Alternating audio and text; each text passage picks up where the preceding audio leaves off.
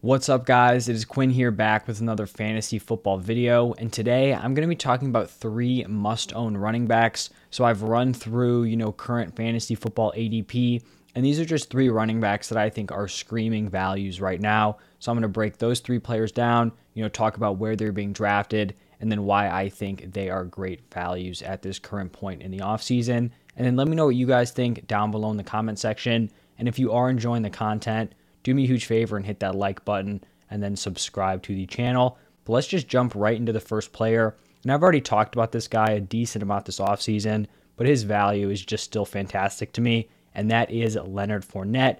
He's going off the board as the RB12. That is a late second, early third round pick. And this ADP still just doesn't make any sense to me. Like, can someone explain to me how Leonard Fournette is a late second, early third round pick, and then Joe Mixon is going like a full round earlier as like a late first, early second? And I'm someone who likes Mixon. Like, I don't think that value for Mixon is terrible. Maybe I'd have him going a little bit later, but I just don't see the difference between Fournette and Mixon for, it to be a whole round difference, because Mixon's not a guy who is guaranteed a 3-down workload. And then another guy, who's going basically in the same range as Leonard Fournette. Like, how is Javonte Williams going back to back with Leonard Fournette when we know that Javonte Williams is locked into a committee with a limited ceiling? We just don't know about that with Leonard Fournette, and he is coming off of a season where he finished as the RB4 in points per game, 18.4 points per game. And keep in mind, these aren't like numbers that were inflated by touchdown production. It's not like he went out there, got into the end zone 20 times. He scored 10 touchdowns in 14 games. I feel like that's what you'd be expecting, on the offense he was on. Average 13 carries per game, 6 targets. So with that workload on the Buccaneers, 10 touchdowns in 14 games, maybe actually kind of be like underperforming expectation. And his production was consistent all season long, had a solid weekly floor, scored double-digit points in 14 of his 12 games, while also having a massive weekly ceiling. We saw some boom weeks where he put up 44.1 points and then 30.7 points. And now let's just break down his situation this year compared to what it looked like last year. Because if it looks similar to last year, why wouldn't we be drafting Leonard Fournette at this RB12 price, given what we saw out of him in the 2021 season? So this offense is going to be high scoring once again. If Brady left, then this is a different discussion. But Brady's back. I have no doubts this offense is going to be top tier. They're going to be one of the highest scoring offenses in the NFL. This offensive line probably took a little bit of a hit. Ali Marpet retires. They did lose, I believe it was a guard. Yeah, they lost Kappa also, but then they made a trade with the Patriots, brought in Shaq Mason. So this is still going to be one of the best offensive lines in the NFL. So no concerns there. Looking at the running back room, his competition, Ronald Jones is gone. He is with the Chiefs. And then the Bucs went out, drafted Rachaad White. So basically Rojo's gone. Rachaad White comes in. And I think these are kind of like the two most likely range of outcomes. So not the two most likely outcomes, just kind of like the most realistic range. So I think when we're looking at Leonard Fournette's floor, a realistic floor, right? Not saying he gets injured, whatever, somehow like Giovanni Bernard or Rachaad White take over the number one role. All of that is very unlikely. So a realistic floor would be Fournette gets like the early down work, some receiving work, and then the goal line carries. But then Rachaad White kind of works his way in, takes the third down work. In that case, that's the floor. The ceiling would be Fournette just keeps the same like 3-down workload he had last year, operates as the workhorse once again, and puts up in another elite RB1 finish. So when we're looking at that floor, he loses out on the third down role, but is still getting the touchdown opportunities, a lot of carries with some receiving work.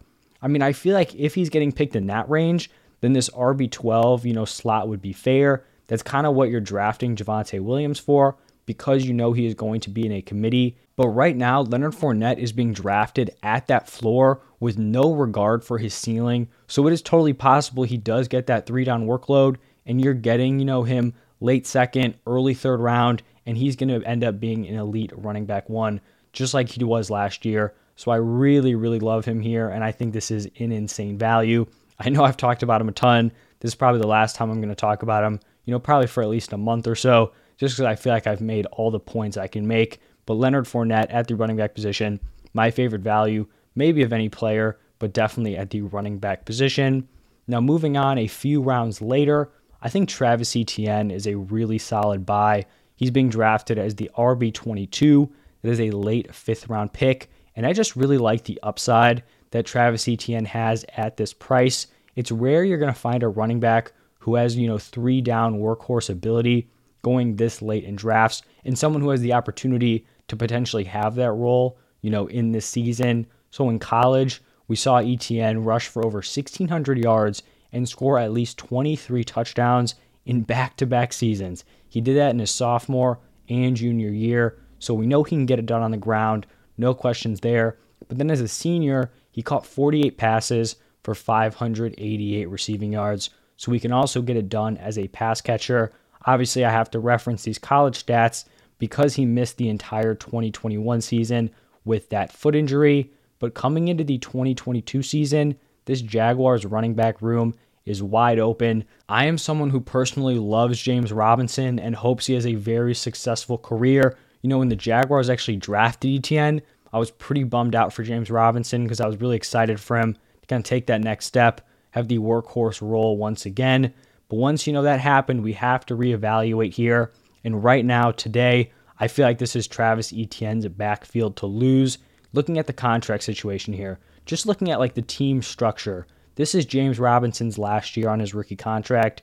Travis Etienne was a 1st-round pick last year, so he has at least 3 more years, potentially a 4th season if they pick up his team option in 2025.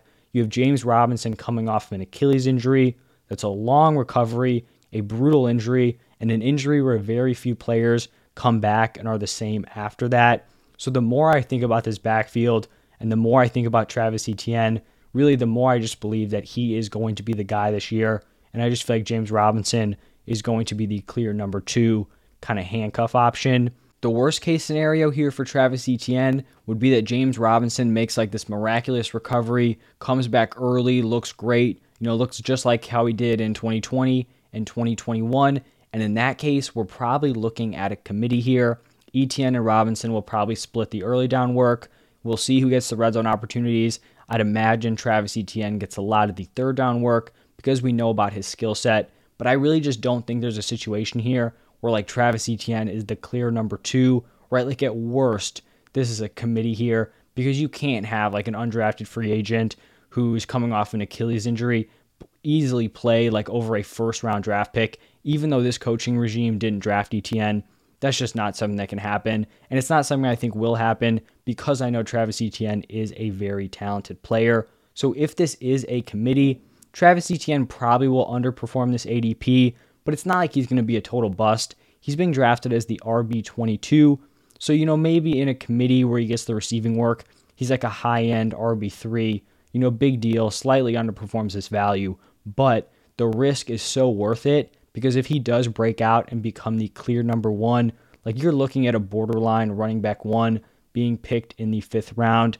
Because even if this Jaguars offense isn't good, if he's getting the volume, if he's getting the opportunities, he's getting the valuable touches, meaning the targets and then the red zone work, he will definitely be a smash, pick here in the 5th round. So that is why I'm a big fan of Travis Etienne. And now moving over to my 3rd must-draft running back, it is going to be Miles Sanders. He is being drafted as the RB26. That is a mid to late 7th round pick. And I'm just not ready to write off Miles Sanders just yet. He's definitely fallen off and disappointed after that great finish he had to his rookie season. I think after that year, heading into, it would be 2020, I think he was like a late 1st, like 2nd round pick. He was going very high in rookie drafts. Disappointed again last year in terms of points per game, but I still think he's a very talented player. And looking back at his 2021 season, even though the fantasy production wasn't there, he played pretty well. I mean, the dude averaged 5.5 yards per carry. So I've seen people, saying he's bad or that the Eagles are trying to replace him. Like that just makes no sense to me. The Eagles have taken no steps to try to replace him. And when he is on the field and healthy, he is the clear-cut RB1. The Eagles didn't add anyone to this RB room besides I think like one undrafted free agent. That is not someone who's going to threaten me with Miles Sanders. The problem is with last year, he did struggle to stay healthy. And then he was also just allergic to getting into the end zone. He carried the ball 137 times and had 34 targets and scored 0 touchdowns. That is just wildly unlucky. When we're looking at this Eagles offense, we know it's going to be very run heavy. They're going to rely on Jalen Hurts' legs. This offensive line is very solid. They're very efficient. Like, not only are they a run heavy team, it's not like one of these teams that's going to just pound the ball for, small chunks. They are very effective and efficient in the run game. And so when we're looking at a 7th round price, I feel like that's totally worth taking a shot on someone who is going to be the lead back in this type of an offense. I'm not going to be expecting, huge touchdown numbers out of Miles Sanders. I feel like when people make the argument, for Sanders, they're like, oh, this team attempts the most rush attempts in the NFL. They also have the most rushing touchdowns. But those numbers are clearly flawed because Jalen Hurts is taking a lot of that, right? When you have a quarterback who's rushing a lot, that doesn't help the running backs. So we know Hurts is going to vulture those touchdowns. So I don't even know if Sanders is ever going to be a double-digit touchdown guy unless he gets a ton in the receiving game. But we know he cannot do worse than last year, can't have less than 0 touchdowns. And we also know that he does have a 3-down skill set, very solid pass catcher, which does make him game script proof. So if somehow, they go behind early, they can't just run the ball the entire game, he's going to be out there getting those pass catching opportunities. So I'm totally willing to take a shot on Miles Sanders here in the 7th round. And so those are going to be my 3 must-draft running backs. Just to run through them, Leonard Fournette was number 1, Travis Etienne number 2, and then Miles Sanders at number 3. If you guys enjoyed, hit that like button, subscribe to the channel. Thank you all so much for stopping by, and I'll see you guys in the next one. And tomorrow I'll be talking about my must-draft wide receivers. So look out for that. Thanks again. See you guys.